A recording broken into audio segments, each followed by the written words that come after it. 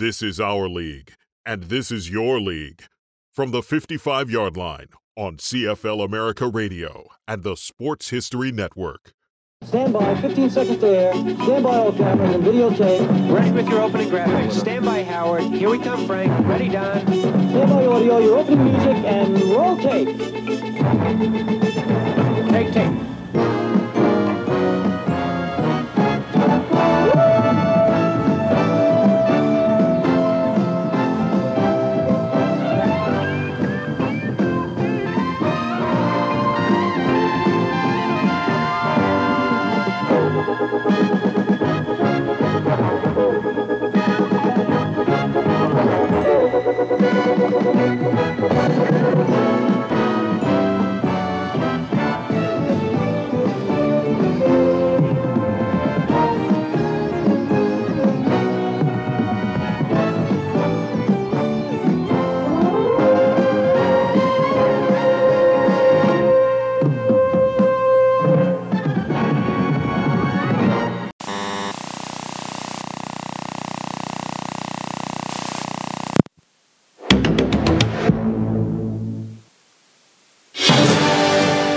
ESPN celebrating 150 years of college football.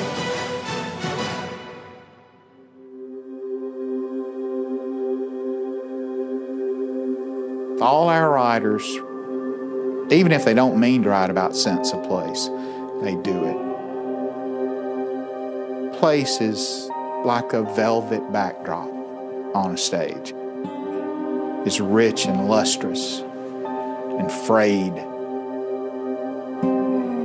You can't understand the region if you've never seen it at battle with itself. You go to a football game in the Southeastern Conference, that's one of the great spectacles on earth. Part of it's the heat. Part of it is the desperate history, surviving it.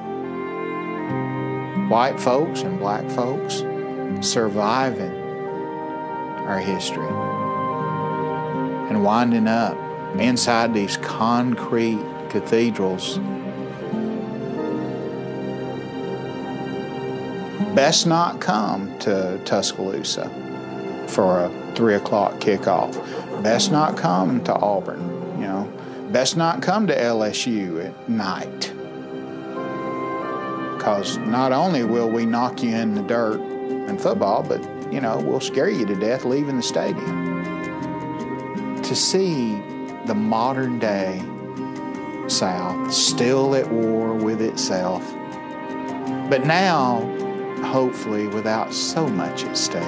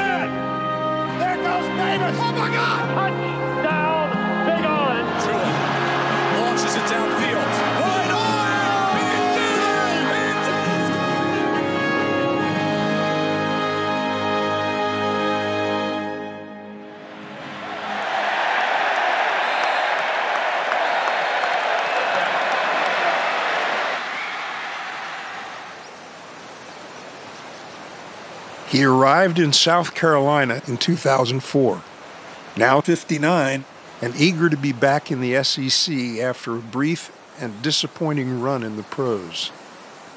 Steve Spurrier's task was to build on the foundation laid by Lou Holtz and to focus on keeping in-state talent in-state. It's just something special about playing for your home state, where you're from. Marcus Lattimore was from a small town near Greenville and one of Spurrier's biggest recruiting successes. My mom played a heavy influence on my decision, and she was the one that I confided in. Coach Spurrier, at first, my mom wasn't a fan because he was standoffish. I think it was maybe 2 weeks before signing day. He drove down to my house up in Duncan, South Carolina. And my mom put on some music, as we're about to have dinner. And he says, all right, Yolanda, which is my mom's name, before we eat, we got to dance a little bit. And they started doing the cha-cha slide. I was shocked, to be honest, because he still can move. And when my mom saw that, saw him open up, saw him be human, she was sold. And I was sold at that point. In 2010, Spurrier's freshman running back would gain over 1,600 yards in a 9-win season. First down at the 50. Highlighted by an upset of the number 1 ranked Alabama Crimson Tide. Gurley, and Lattimore is inside the 30. Underneath, Lattimore. Sending Columbia into a state of delirium. Everything aligned that day. Quick drop, left side, fade route, Jeffrey, end zone, touchdown, Carolina. Stephen Garcia, our quarterback, was 17 of 20. By far the best game he ever played there. Play action, under pressure, he's sacked, the ball's on the ground. Sometimes if you can get ahead of a team, you can sort of knock them out of their game plan, and that's what happened. Center, option right side, pitch to Lattimore, blocked from DeMarco, touchdown, Carolina. In mid-November, Lattimore and the Gamecocks even beat their coach's alma mater to secure the SEC East title. Marcus, he could take over a ball game and just make yards and sort of shed tacklers. He carried the ball 40 times. It was a night I'll never forget. And we roll back in at 3 in the morning, and there's 15,000 people sitting in the stadium. I mean, it was like the moment that these fans have been waiting on a long time.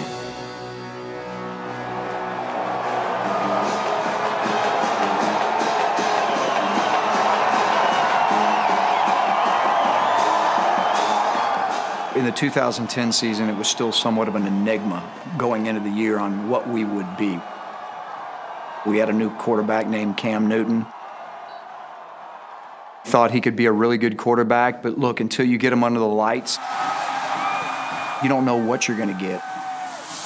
We go down 17-0 to Clemson. If they can strike here, it'd be huge. He had thrown 2 interceptions that day. Intercepted. But when the game was on the line, he wanted the ball. Here's Newton. Oh, look at the time he gets it. Finally hit at the end. He's got a man wide open. End zone ahead. Touchdown, Terrell Zachary. Cam rallies the team back, and we beat Clemson in overtime. I said, guys, we got us a real dude.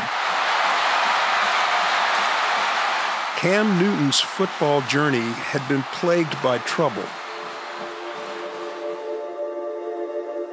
At Florida, he'd backed up Tim Tebow for 2 seasons, and then was suspended after being arrested for stealing a laptop computer.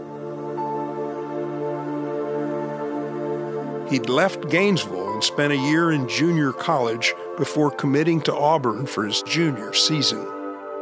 I believe that a person should not be thought of as a bad person because of some senseless mistake, he said at the time. Cam Newton was at Auburn looking for a second chance. Next week against South Carolina, he ran the ball 25 times for 176 yards. Week after week, Newton and Auburn kept surviving and thriving. And that kept them undefeated all the way to the Iron Bowl in Tuscaloosa, where, as always, Alabama's $1 Million Band would get the crowd fired up for the school's annual war.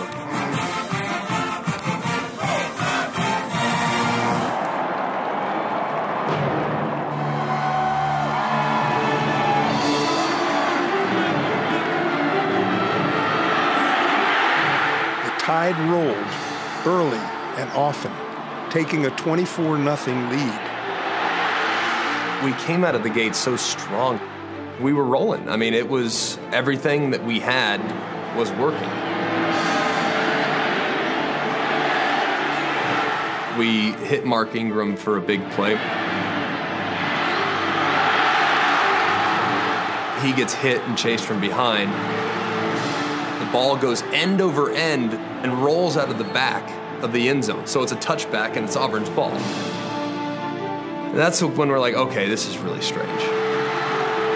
The play of the game was the script by Antoine Carter, because Alabama was going to score on that drive. Still down 24-0, Auburn finally scored well into the second quarter. It was looking pretty bleak. We probably played the worst half of football that we had played all year.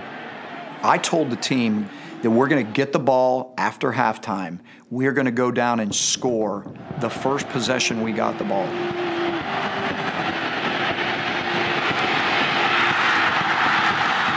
I saw the whole demeanor change on the sideline. And Auburn just kept fighting and kept battling. They had some things go their way. Everything that could have gone wrong after accumulating that 24-point lead did. I got injured in the game. I had a concussion. It was bad. It was scary. We played one of our worst games, and it bit us in the butt. Final score, Auburn 28, Alabama 27. Leaving Nick Saban stunned, and the saga of the Iron Bowl with another classic. This one to be known in the annals as the comeback. It was a game of the ages, and it was just one of those that as you reflect back on, man, I just sit there and go, wow, I'm just so blessed to be a part of something that special.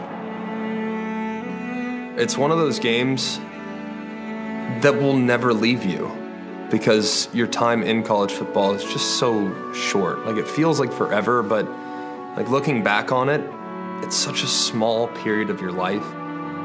And those things you might never get over. And I know it's a game, but the Iron Bowl is not just a game. The winner is Cam Newton. Cam Newton's second chance season would be further cemented when he won the Heisman Trophy as the star of the top-ranked team in the country with 28 touchdowns in the air and 20 more on the ground. Thank you, the Auburn family. Thank you for all the support. At 13-0, Auburn was heading to the BCS National Championship game to take on the also undefeated second-ranked Oregon Ducks. Complete. Touchdown, Auburn, Cody Burns.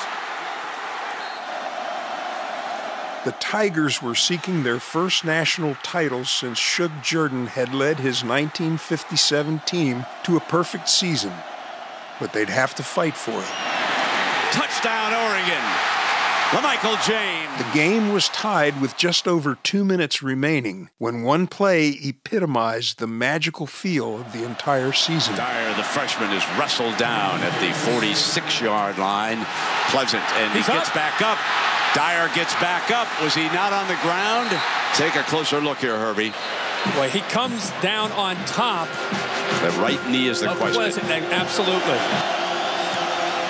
Auburn wins the BCS National Championship. I've had people tell me my father only had 2 and 3 weeks left of his life, and that's all he wanted to see. And I got people telling me these stories with tears in their eyes, and they say, thank you. Come on, Eddie, come out of the break, man. Come out of the break.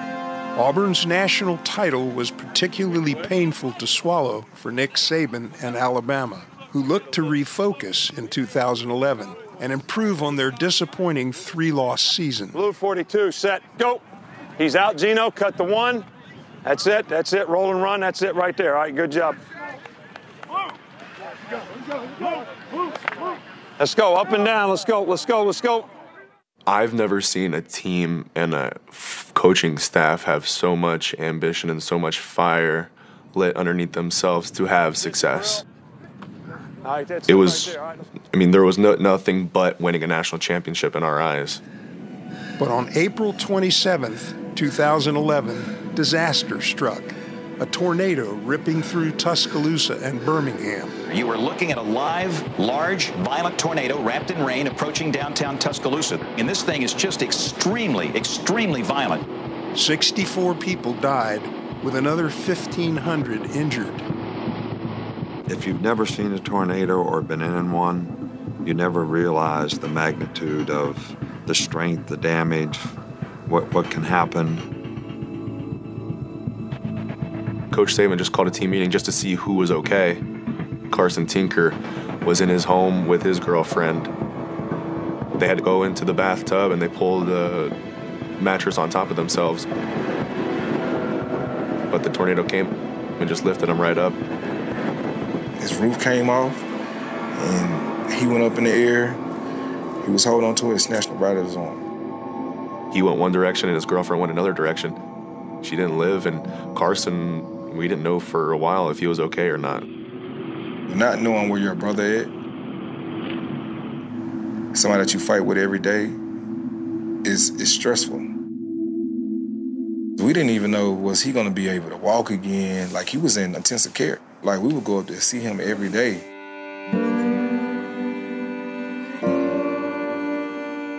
To see the aftermath and how it affected so many people was also something that was beyond my comprehension.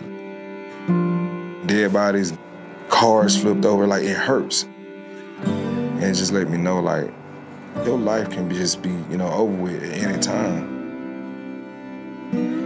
It makes you realize that some things that go on are about people, not about winning a game, not about scoring a touchdown. Nick Saban would mobilize his team to help with the recovery. They'd build 17 homes, clean debris, repair roofs, and raise funds for relief and reconstruction. I think his reaction to that showed a human side to Nick Saban that fans had not seen. By the time the 2011 season started, Carson Tinker, the long snapper who'd lost his girlfriend in the tornado, had recovered to rejoin the team. And the inspired Crimson Tide got off to an 8-0 start, heading into a showdown with top-ranked LSU in Tuscaloosa. Here's Lacey. It would be a war of attrition, a defensive slugfest, and the Tigers managed to pull out a 9-6 overtime win. LSU remains undefeated. I remember going into the locker room, a lot of people had tears in their eyes.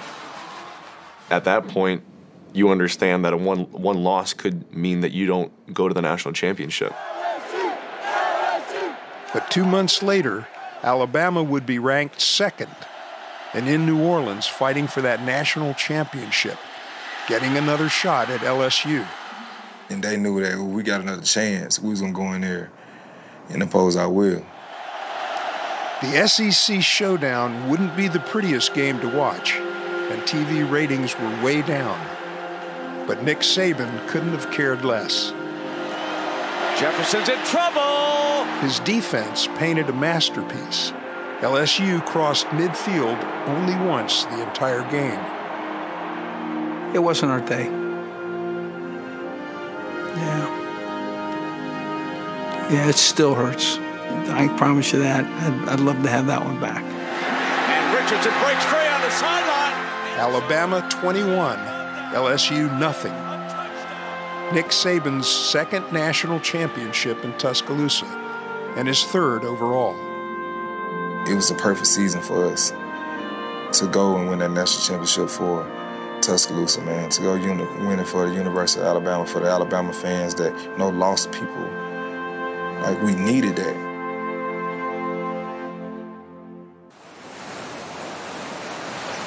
It's every college athlete's greatest fear, especially if you have a shot at a pro career.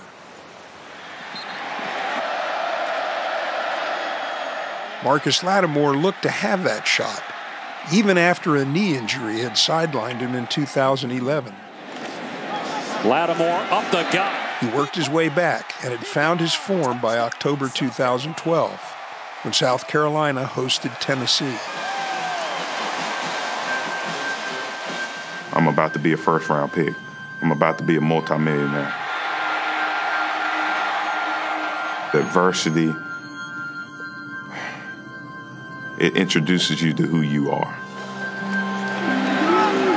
Lattimore wrapped up, and Lattimore is hurt. Oh, no. Holding his right knee. Oh, no. I never thought I would be a guy that got hurt. You would always say, that's not going to be me. Football was all I did from the time I was 7 years old. I wanted to be there so bad for my teammates because I was so used to being the workhorse, so used to carrying the load. It was heartbreaking when I couldn't be that guy. At 23 years old, you retire from the game. What do I do now? Don't compare yourself to nobody. It's all about effort. Today, Lattimore tells his story to audiences all over. Everybody right here, right now is gonna go through something. One of y'all gonna get hurt. One of y'all gonna have a death in the family. You have to keep your faith. These injuries that happen here at South Carolina, they are part of me. They're a part of my story. I can't run from it. When people look at me, they see the injury. He also serves the South Carolina Athletic Department in the same capacity. I would not have the impact that I have today if I didn't go through what I went through. That is my passion, being able to share my story. I'll never forget, I was walking into a grocery store. A woman in her 80s, she started crying because when she was going through cancer, my story helped her overcome some of the things that she was facing mentally. It's just so cool to see that. It's cool to see that because I never would have thought that would be me. It's one of my favorite quotes from Winston Churchill. If you're going through hell, keep going. 3 years after Lattimore went through hell, his coach would abruptly decide it was best to walk away with his team at 2-4. I think the team needs to hear a new message, a new voice from another coach. Our team sort of changed. Defensively, we were just as bad as the year before. We had some disgruntled players and even a coach or two, a little disgruntled. When it was obviously that I was finished, I thought it was best to go right then. I didn't plan on going out this way. I planned on being on the shoulder pads of the team coming out of the Georgia Dome with an SEC championship, but that didn't work out. For him to let it go, I know that was a tough decision for him. That's just who he is. When things aren't working, when things aren't going the way they're supposed to go, let's give somebody else a try. I hate the way it happened, but I did not want to be the showcase of all the games the rest of the season. Spurrier's last game against Tennessee, let the team be the focus of the game and let me get out of here. In a world where a coach's firing is almost inevitable, Spurrier left the Gamecocks on his own terms. Having delivered 3 11-win seasons, he retired as the winningest coach ever at South Carolina. He, without question, took that program to heights it had never even sniffed before. They did not win an SEC championship. Gonna throw it, has a man. But to beat Clemson for 5 straight years. This was right about the time Dabo Swinney was getting it going at Clemson, too. But he beat him for 5 straight years, which had never happened. For everything that he's done for the university and how he left it, I know the fans here are forever grateful because I know I'm forever grateful for what he did. While there'll always be a place in his legacy and his heart for South Carolina, in 2016, Spurrier returned to Florida to serve as an ambassador for his alma mater.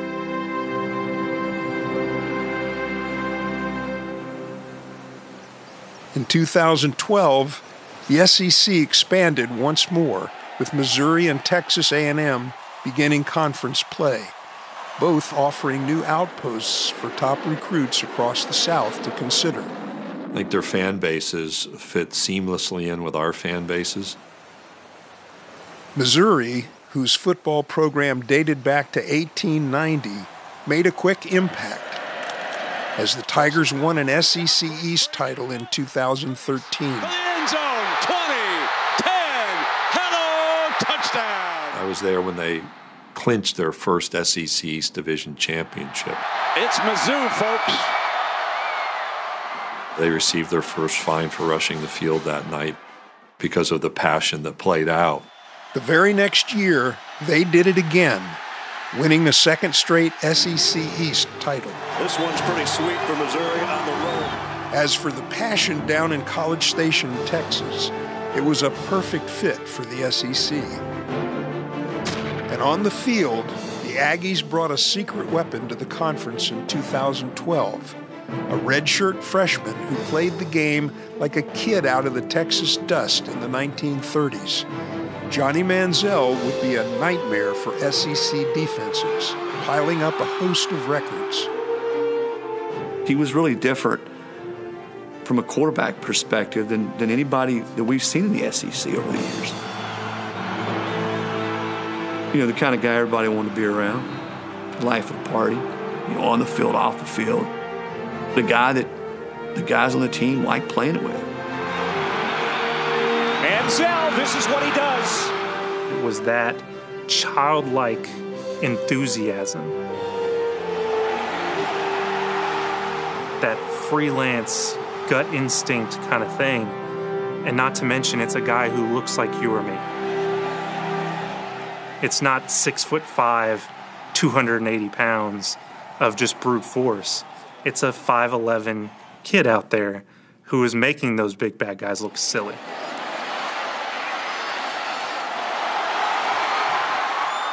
He will do something that fundamentally doesn't make a lot of sense, but he's one of these guys who's not afraid to try anything. He's fearless. Johnny Manziel, the straight drop, pumps, pulls it down, takes off running, sees openings, he's to the 25, stiff arm. The Aggies' 11-win season in 2012 was highlighted by an afternoon in Tuscaloosa. Alabama rush. Got him. No, they didn't. Oh, my gracious. Yep. How about that? When number 2 ran sideline to sideline, exposing the holes in Nick Saban's defense. No holds barred. To see the stunned nature of the Alabama sideline, to see the big bad Alabama look like they didn't know what to do. Ball wobbles, it's caught. Touchdown. This little guy can't beat us on his own. He's Johnny Manziel. Nobody knows who he is. Well, they couldn't get a hold of him, and he was the one who ended up getting them at the end. A superstar had been born. Johnny Football was his name. And a few months later, his more than 4,000 yards of total offense would make him the first freshman ever to win the Heisman. When we lose, you don't waste the failure. You want to learn from what could we have done to help or correct the issues and problems that we had. That's what I learned through the years is important. If you're looking for a way to understand the resiliency of Nick Saban, you have to go back more than half a century to blue-collar origins and lessons learned the hard way. I've always kind of taken pride in the fact that I never want to change who I am. I spent a lot of time at my grandmother's house, and we had the 2nd Street corner, which had the company store on one side and a church on the other. It was the hangout. That's where everything happened. Fights, games, kick the can. You know, you learned a lot of good things about life, and you learned a few bad ones. You know, my dad, when I went off to college, he said, I never want you to come back to this corner, but I never want you not to be able to be on this corner with the people on this corner. It doesn't matter what you accomplish, having compassion for other people, regardless of what their station in life is, treating everybody with respect. I mean, all these things I grew up with. People misunderstand him and they think he's difficult, complicated, but it's just the way he was brought up. It was an upbringing that took place in Monongah, West Virginia, the foothills of the Appalachian Mountains, coal country. The majority of the people that went to school, their dads worked in the mines. That's what kept your economy going. His father's whole drive was to keep not only himself out of the coal mines, but to keep his kids out of the coal mines, particularly his son. Saban's father was known as Big Nick, and the most important influence in his life. There's the right way, there's the wrong way, and there's Big Nick's way. And Big Nick's way was always the right way, but it was pretty high standard. Big Nick owned a Dairy Queen and a gas station where his son worked. That was the hardest job I ever had. Big Nick had a pretty high standard for how you treated customers, how you did your work. You got to pay attention to detail. You got to get the little things right. Big Nick demanded impossible perfection from his son. We would wash cars down at the gas station. His father would come out and say, well, there's a little spot right there. Do the whole thing over. If he told you to cut the grass, then everybody sat down and ate dinner together at night. You know, he put his fist on the table and just cut the grass. Did you trim? Did you, sweep? Did you put the mower away? Did you clean the mower? There was a reckoning. Fear, I don't know that fear was exactly right. I think respect was probably a better word, but I wasn't taking any chances. Big Nick also coached a youth football team, the Ida May Black Diamonds. They were disciplined and well-drilled and hardly ever lost. I always thought back to the people who tried to guide me in the right direction, and he was the main one. There was structure, and there was no deviation. I mean, if you didn't do it right, you didn't play. He demanded perfection from everybody. I can't tell you how many times we ran that hill. In fact, I worked out harder in Pop Warner than I did at high school, college, or in the pros. I made a D in music class when I was in the 8th grade because I wouldn't stand up in front of the class and sing. My dad took me to Ida May coal mines. We went down 500-some feet, and he said, this is where you're going to end up if you don't get an education. I mean, if you've never been in a coal mine, you don't understand. You can stand there between me and you turn your light out and I turn my light out and we can't see each other. It's just a given fact, if you worked in a coal mine, you're just going to get hurt. You know, there was lots of bad things happened in the coal mines. The lesson would not be wasted. Saban would go on to become a member of the National Honor Society. His favorite subject, history. He was never one of the guys with his classmates. They all said he didn't go out and drink beer. You know, he didn't stay out late. He did play football, though, and by his sophomore year, he was the starting quarterback at Monongah High. He spent hours picking apart the game film with his dad, and his senior season, he led the team to a state championship on a broken ankle. He wasn't the best player on the team. He wasn't the second best player on the team, but he was our leader. We didn't have but 300-something people in the whole school. You know, for such a little school to gather up that many great players to win state championships was fantastic. But the afterglow wouldn't last long. In November 1968, there was an explosion in Consolidation Coal's number 9 mine. It was actually the change of shifts between midnight shift and day shift, and you get gas in the mine, they turn off the fan, and I guess the new guy that came to work turned on the fan, and it caused an explosion. There was another explosion today in the mine, but the company ordered 2 more holes drilled into the shafts to find out whether any of the air down there can be breathed safely. Air samples would reveal that the tunnel couldn't sustain human life. 78 miners were killed in all. And you could see it blowing up for weeks. My granddad worked at that mines, and I remember guys that used to come in my dad's gas station, Dewey Tarley or whoever it was. I mean, I remember these people like yesterday, and then they're just gone. It changed a lot of people's lives. That's 78 families. It wasn't about football no more. That's our life, and we go back at it, and we don't get discouraged. Saban graduated from Monongah High School in the spring of 1969 and began a football odyssey at Kent State University in Ohio that fall. To see him come from them humble beginnings and hear them stories that he, went through working at that gas station, how he was raised. But he took pride in that stuff, man. Hold up, do it again. It drove him to being the coach that he is today, to being the man that he is today. DBs, get on it. Let's go. Stumble bum first. On September 22nd, 1973, Nick Saban was in his first coaching job as a graduate assistant at Kent State when he got word from home. Big Nick had died suddenly of a heart attack. The father would never see the son coach a game. Big Nick demanded so much out of his son, and then he died early.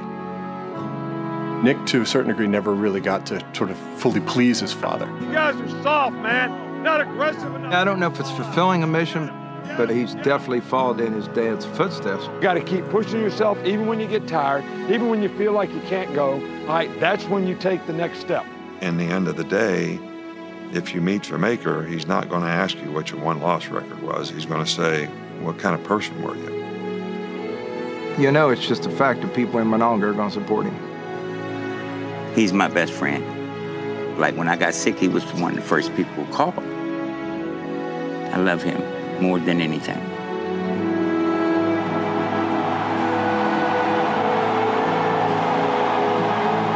After their November loss to Texas A&M in 2012, Alabama regrouped, ran the table, and went on to rout Notre Dame in the national championship game.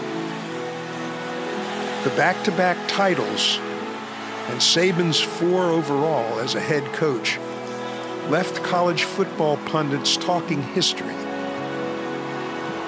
and wondering if there was anything that could derail the Saban juggernaut.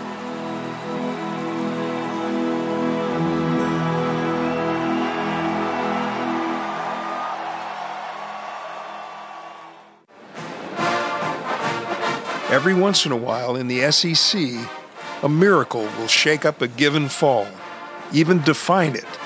But in 2013, Auburn fans got a double dose of the unforgettable.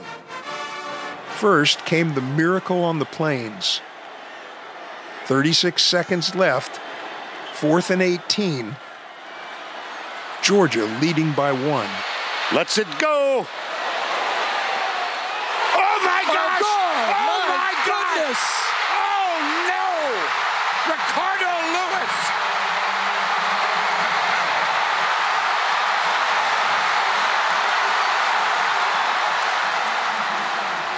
Then came the Iron Bowl 2 weeks later. Touchdown Auburn! And a tie game looking destined for overtime. Clock will be reset to 1 second. It'll be 1st and 10. They're going to try a field goal? And a lot of people would question why Nick Saban would try to kick a 57, 56, 57-yarder with a freshman kicker. Saban had the best team in the country by far. He was going for a three-peat. It was the arrogance of a great coach going, you know what, I can do it. They called the timeout. We talking on the sideline.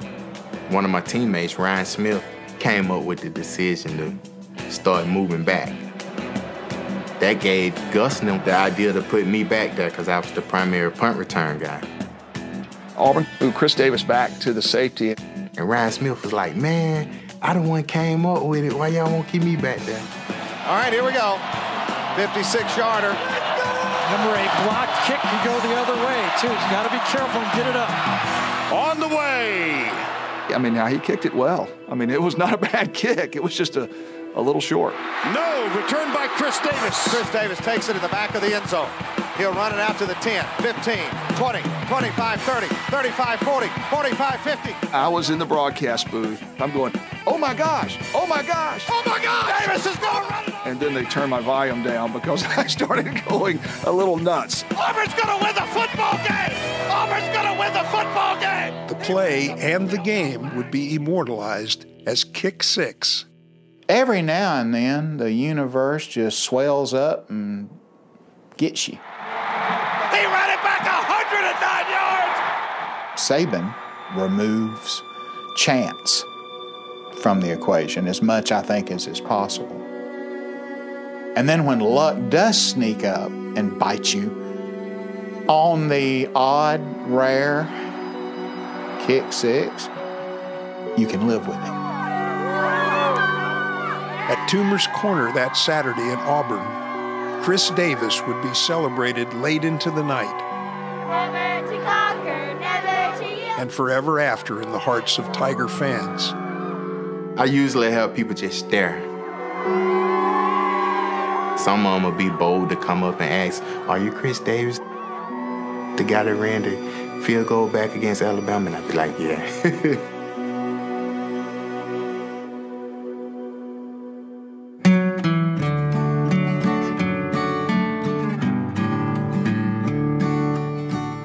Oxford, home to William Faulkner and the University of Mississippi.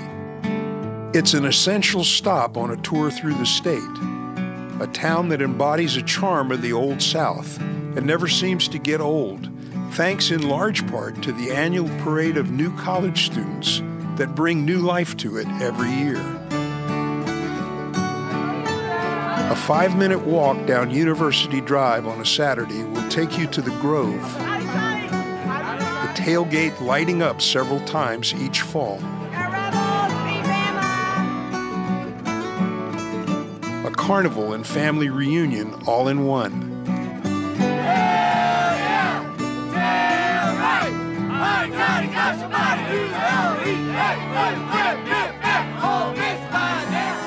On October 4th, 2014, ESPN's College Game Day set up shop here, remarkably for the first time in history, for a showdown between number 3 Alabama and number 11 Ole Miss. An absolute mass of humanity. The eyes of the college football world are focused on Oxford, Mississippi. It was electric.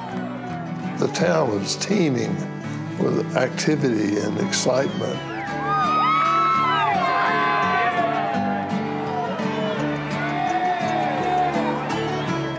Never been in an atmosphere in Mississippi at a football game like that. College Game Day, like the Grove, is of course a rollicking circus in its own right.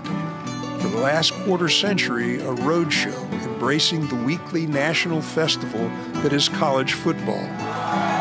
Welcome to a bucket list edition of College Game Day. On this October morning, the show had not just energy, but a special guest fan, superstar singer Katy Perry. Did you say LSU or LSPU? No, I said LSU.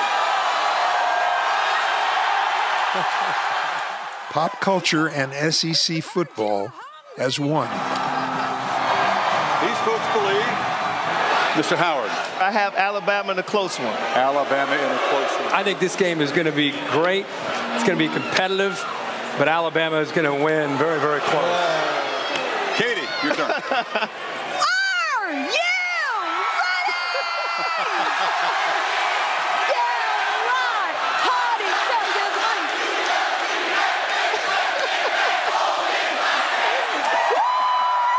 that's who I picked!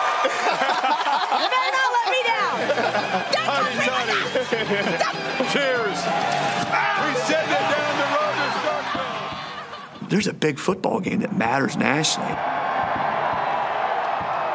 The University of Mississippi had a very good team, but you're talking about the University of Alabama and Nick Saban. They don't make a habit of losing many regular season games.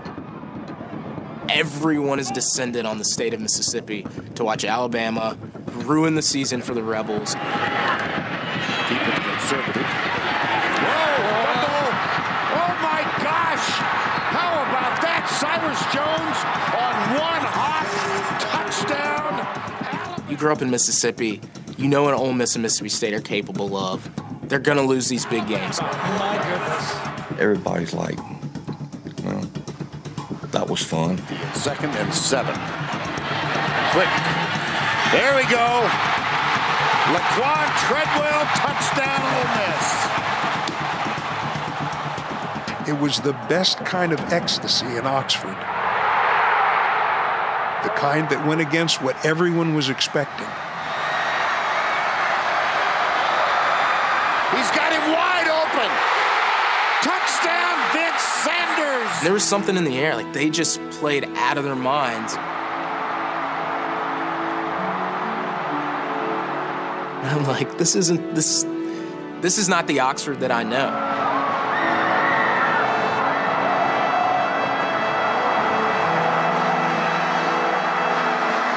Ole Miss toppled the Tide and grabbed their number 3 ranking to boot.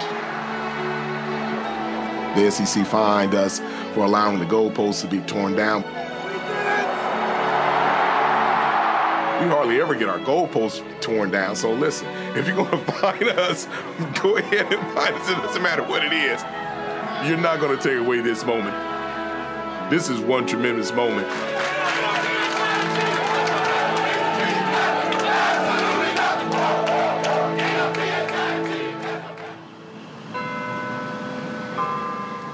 Down in Starkville, Mississippi State had gotten off to a great start of their own in 2014.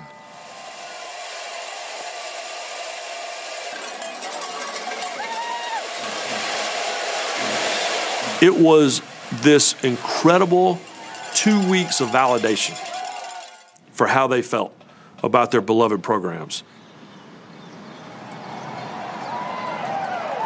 After the Bulldogs won their 5th straight game, College Game Day continued its tour through the state, coming to town just 1 week after the Ole Miss upset.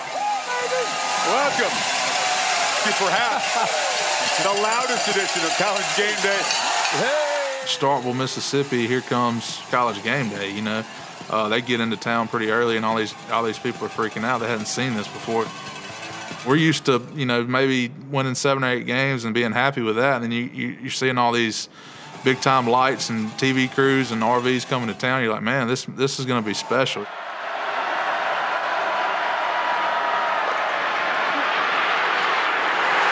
The Bulldogs rose to the occasion, beating number 2 ranked Auburn, as quarterback Dak Prescott became a national name. There goes Prescott. There goes Prescott. And Mississippi State climbed to number 1 in the polls.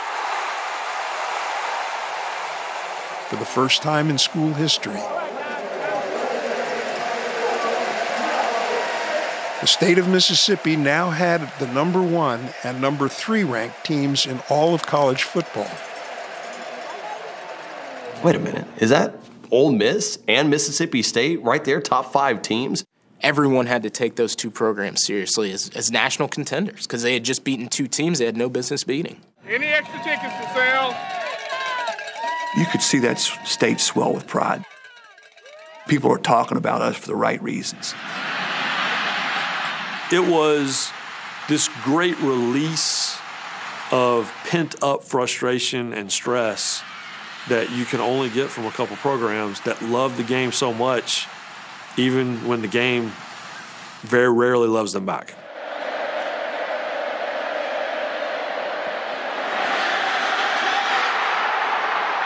Ole Miss sat in the number 3 spot for 3 weeks before losing to LSU. Jennings, play action fake, throws it to the end zone, touchdown, Logan Stokes. and Mississippi State was eventually beaten by Alabama after 5 weeks at number 1. Then, after all the jubilation, the two schools turned their attention to one another. That's an underrated rivalry. I would say next to Alabama-Auburn, Mississippi State and Ole Miss fans literally hate each other. As you're a kid, you're either red and blue or you're maroon and white. You either hate Ole Miss or you either hate Mississippi State. It's a small state. As my friend Willie Moore said, it's too small to be a country and too big to be an insane asylum. As the Bulldogs coach Dan Mullen refused to even say the name Ole Miss, wouldn't acknowledge them, instead simply calling the university that school up north. TSUN, the school up north, TSUN. So that obviously lights a fire because, you know, all these people want to be, you know, University of Mississippi, Ole Miss, we want to be called our name. I think Mullen took the rivalry to a real bitter level. It's neighbor against neighbor. It's bragging rights in this state everywhere you go for an entire year, and that makes it a pretty personal game. In enemy territory at Oxford, Dak Prescott and the Bulldogs were hoping to put the icing on the cake of an already historic season. Mississippi State, and they've got the lead. You know, usually it's Mississippi State going in carefree. Let's go, you know, let's go all out. We got nothing to lose. Whereas we had everything to lose that week. All this cool stuff that had been going on, you know, all this persona, all these fireworks, all these people loving on you. They want this game just as bad as you do. It brings a lot of responsibility, and I think that built up on a team that hadn't had that. Toss. Very good pressure defensively. This is Walton. Oh, my goodness. Ole Miss would steal the victory from the Bulldogs and claim the golden egg. Not to mention, emotions may be even more priceless.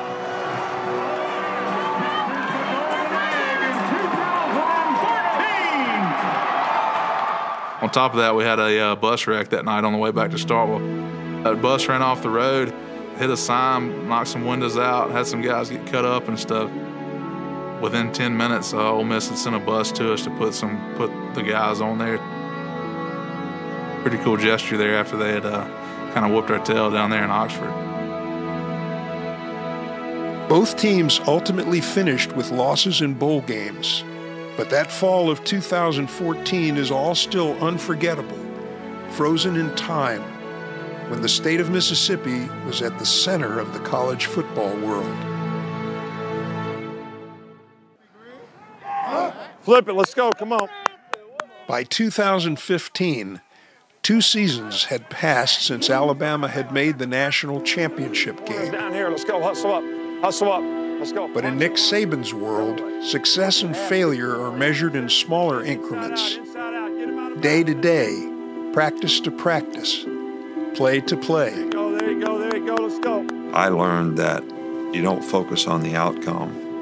You focus on what you have to do to get the outcome that you want. Go, punch.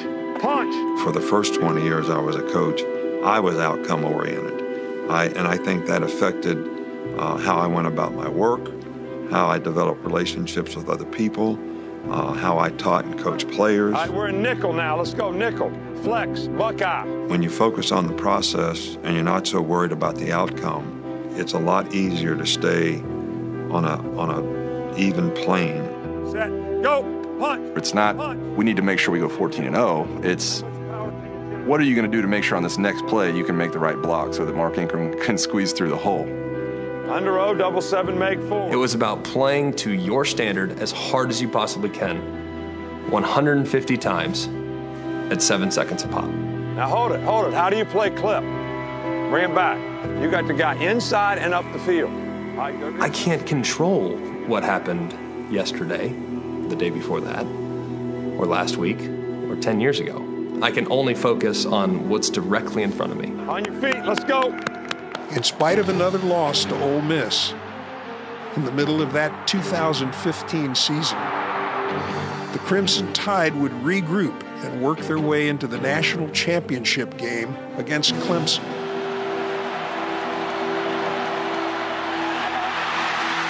Derrick Henry had won the school's second Heisman Trophy. Watson rolling out, takes a downfield shot, right in front of the end zone. Touchdown Tigers as they answer the time score. And Saban had taken a risk a year earlier by hiring the controversial but talented offensive assistant Lane Kiffin, the former head coach at rival Tennessee. He brought me there because he wanted to change. He specifically said, I feel like the game has changed, but we need to change with that. Nick Saban, serious, tough. He saw the way offense was going in the SEC, and he realized he needed an innovative mind. Loops it downfield. Howard is wide open, and the tight end will waltz to the end zone. And so it was obviously a much different offense than what had been there before. Early in the fourth quarter, with the game tied at 24, Saban gambled. An onside kick. Griffith, and it's caught. Alabama's got the ball back. The play turned the momentum, and Alabama would hang on to win 45-40. And Clemson was the better team in 15. Should have won the game. And Saban pulls out what I thought at the time was the greatest decision in college football history. But Alabama now starts to celebrate. It was Nick Saban's 5th national championship and Alabama's 4th in 7 years. After Saban won the national championship, there was an article in the Birmingham News, and it began with the disclaimer. I know this sounds sacrilegious, but Nick Saban is our Jesus Christ. To which I thought, yes, that does seem sacrilegious to me. But on the other hand, if in fact the Bible is correct when it says that where your treasure is, there will your heart be also. One of the poorest states in America spends an awful lot of money on football coaches and facilities. In January 2017, Alabama would face off once again against Clemson with another national title on the line. Watson, touchdown! Clemson Tigers, new kings of college football, dethrones and avenges Alabama. I was scheduled to speak to the Red Elephant Club in Tuscaloosa the following week. The town was still in mourning when I got there, but I'm talking to one gentleman, and I just came up to him and said, you know, Alabama really had quite a season. And he looked at me, he was with a straight face, didn't break a smile. He said, yeah, but we got to find a way to get over it and bounce back from it.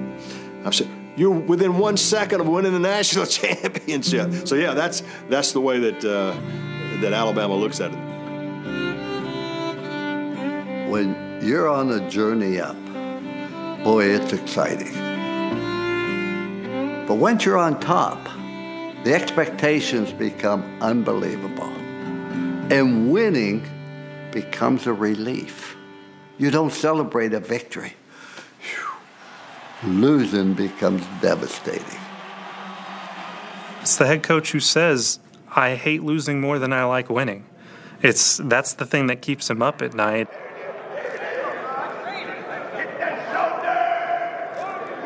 It takes a superhuman effort to beat Alabama, and it happens so infrequently that it can't help but stick with you. Get him up, let's go. Success is not a continuum, it's momentary. All right, let's go, But if you want to be successful, hustle up, let's go. you have to have consistency in performance, and you have to prove and show that you can do it over time, and that is totally abnormal. All right, now, if this guy goes in or out, you're doubling 3. You know, a lot of people would have just said, you know what, 2 or 3 national titles, this is pretty good. It's a pretty good resume. I'm going to slack off a little bit, but not him. On January 8th, 2018, Alabama was back in the national championship game, this time against an SEC rival, Georgia. The Bulldogs were led by Kirby Smart. Smart had been born in Alabama, played for Georgia, then worked as an assistant for Bama before injecting new life into his alma mater as their head coach. The Bulldogs had beaten Oklahoma in a dramatic double overtime finish in the Rose Bowl. Sonny Michel will send the Dogs home to the championship game.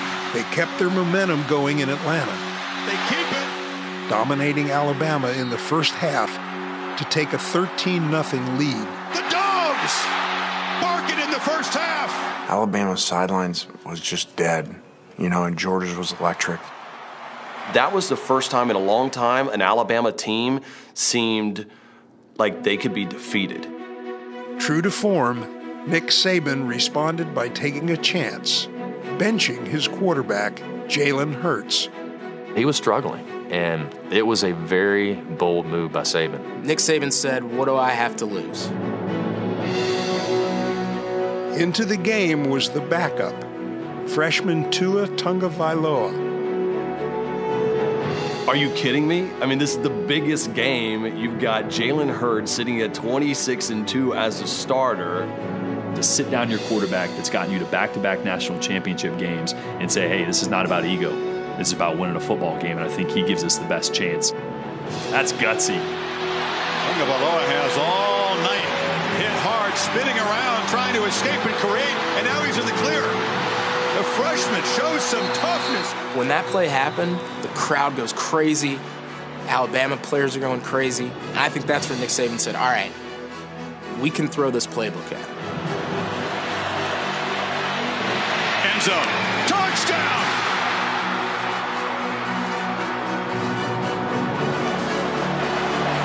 Tagovailoa, plenty of time, surveying the field, fires end zone. Touchdown! The game ultimately went into overtime.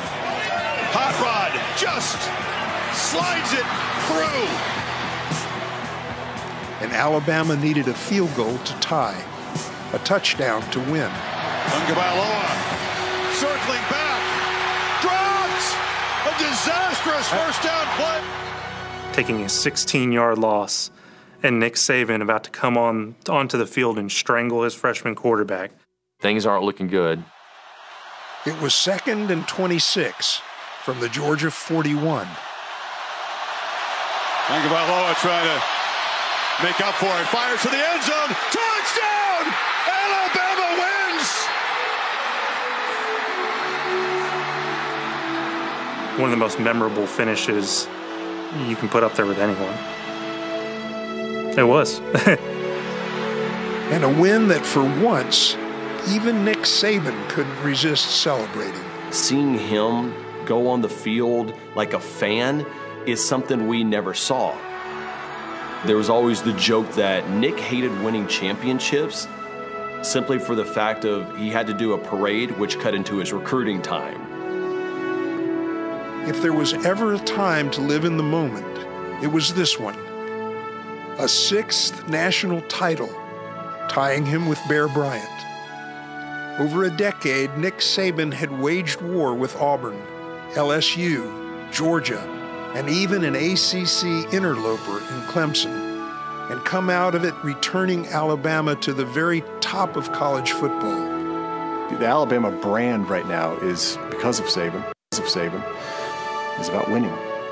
Kids in New York City and other places know of the University of Alabama because of the excellence of their football program. Alabama has more Rhodes Scholars now than it did before Nick Saban came. At the same time, we've got all these changes in Alabama. Birmingham is not the steel giant it was anymore. It's a high-tech, it's a medical center city. It's really a city kind of on the rise and one that's very modern. To a certain degree, sort of his rise sort of mirrors the rise of the state.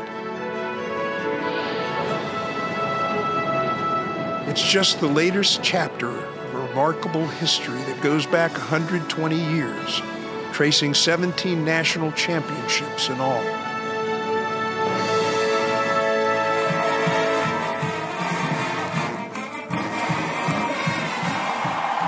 We have success here because we have a great team.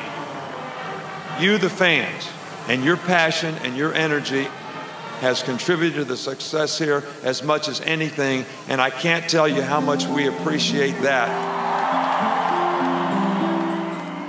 For Nick Saban, it had been quite the odyssey. With his wife Terry, his high school sweetheart, by his side the entire time. She's played a huge role in every decision he's made. You know, they always say that the woman behind the man, I think to a certain degree they're equal partners in all of this. One summer, not too long ago, the Sabans went back home to West Virginia for a visit. And the story goes, Nick spotted an old boyfriend of Terry's pumping gas at a local station. Nick turns to her and says, you know what, if you married him, you'd be running a gas station. She turns back to him and says, you know, if I married him, he'd be the coach of Alabama football.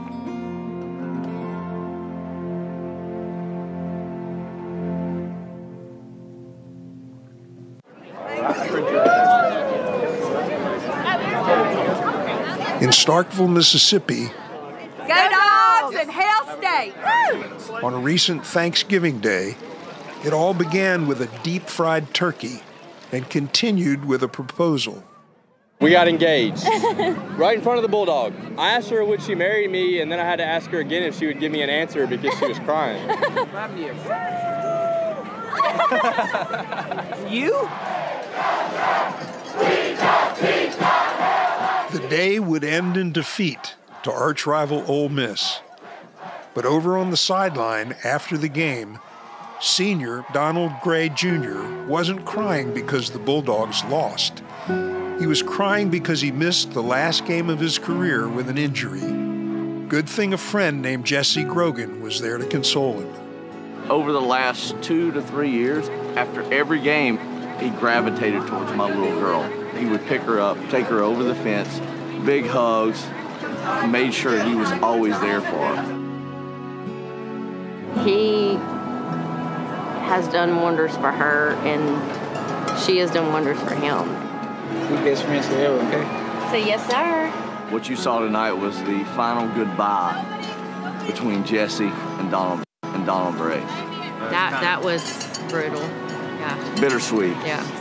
What you want me? Jesse's mom, what's his name? I'll give him a name, and I'll let you know. Here at Mississippi State, there are no barriers. A big hug. The players are completely connected with the fans, and we watch them grow up.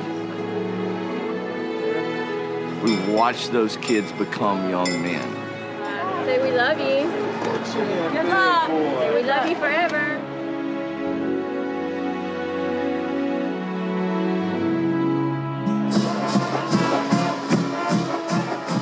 September of 2018, Florida's SEC opener.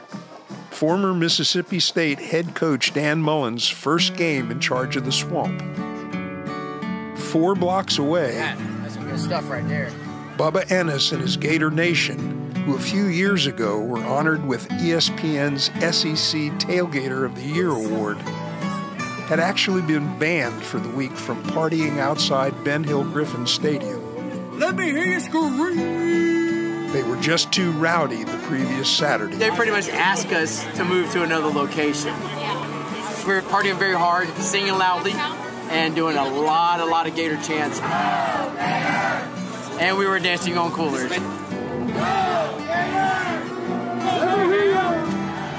But at Gator Nation's tailgate, the enthusiasm didn't appear to be dampened one bit.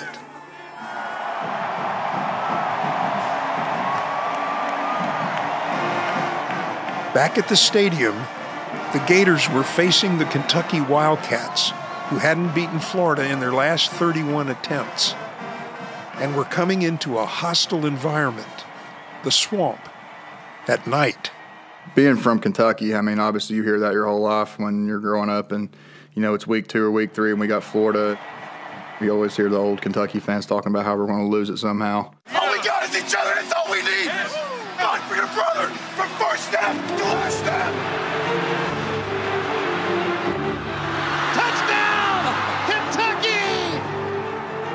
Kentucky had made strides under coach Mark Stoops, who had built his team around a swarming defense.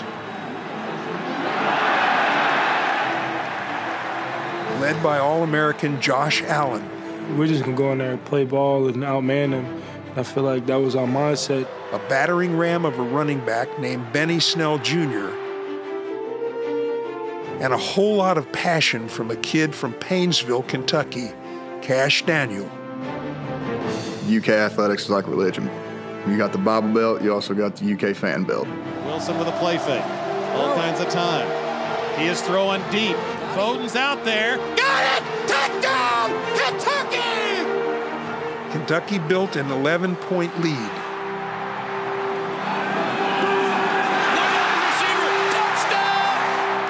And hung on for victory, their first over Florida since 1986. I feel like this year was the first year we never thought about the streak. We didn't play for the streak, we would play for each other. After 31 long games, the streak ends. There's a lot of emotion out there. Me and Coach Stoops after that game, and I picked him up and I hugged him and I thanked him for believing in me. It was just something you've seen in a movie. Every single person in this locker room contributed something, and that's what it takes. We took a giant step forward tonight.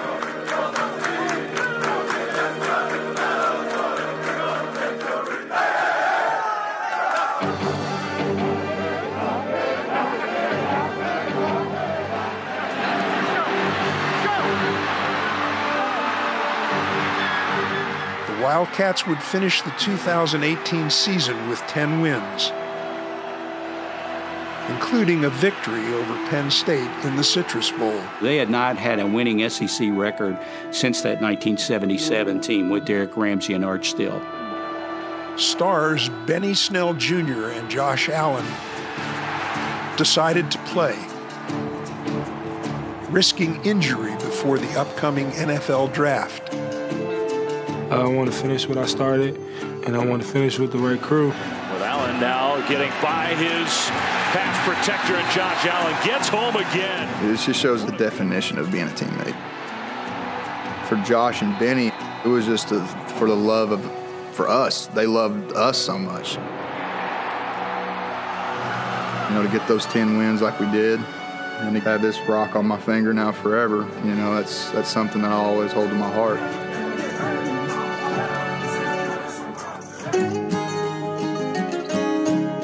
Winding through the Dardanelle Mountains to Fayetteville, Arkansas, it was an emotional day for Razorback fans around the state in the spring of 2019.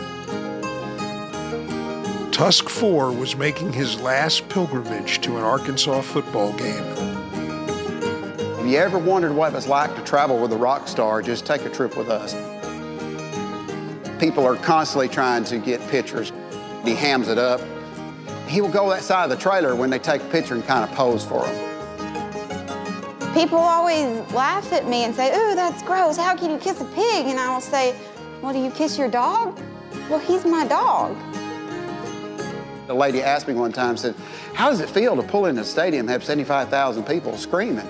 I said, "Well, the first thing you got to remember is they're not screaming at you. They're screaming what's in that trailer out there."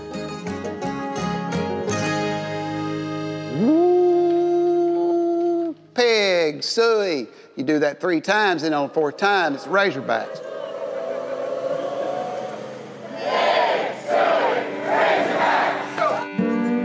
Around the SEC, everyone is familiar with War Eagle, Mike the Tiger, and of course the cover boy of mascots, Uga, down in Athens, Georgia. But there is also Tusk. We understand, you know, Uga's kind of the royalty. He set the bar. But we think, you know, we're just as special. Keith Stokes and his family have watched over each generation of the mascot since his SEC introduction in 1996. Everyone in Arkansas, you know, they always come up to him and they're like, "Oh, he's so cute." But then you get people from LSU, Alabama, and they're like, "Oh, he's a pig." Well, that's what you think, but to us, he's a lot more than just a pig.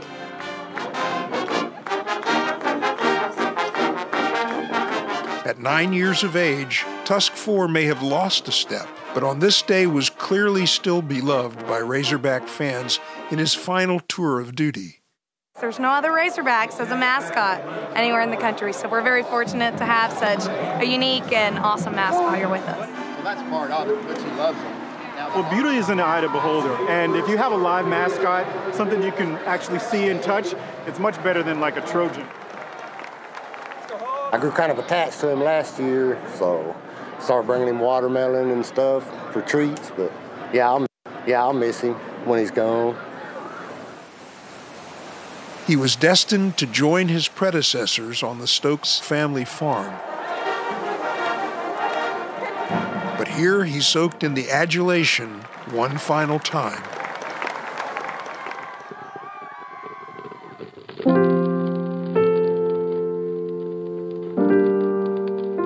I've watched you struggle and I watched you wrestle with them angels, but I watched you grow up and become men.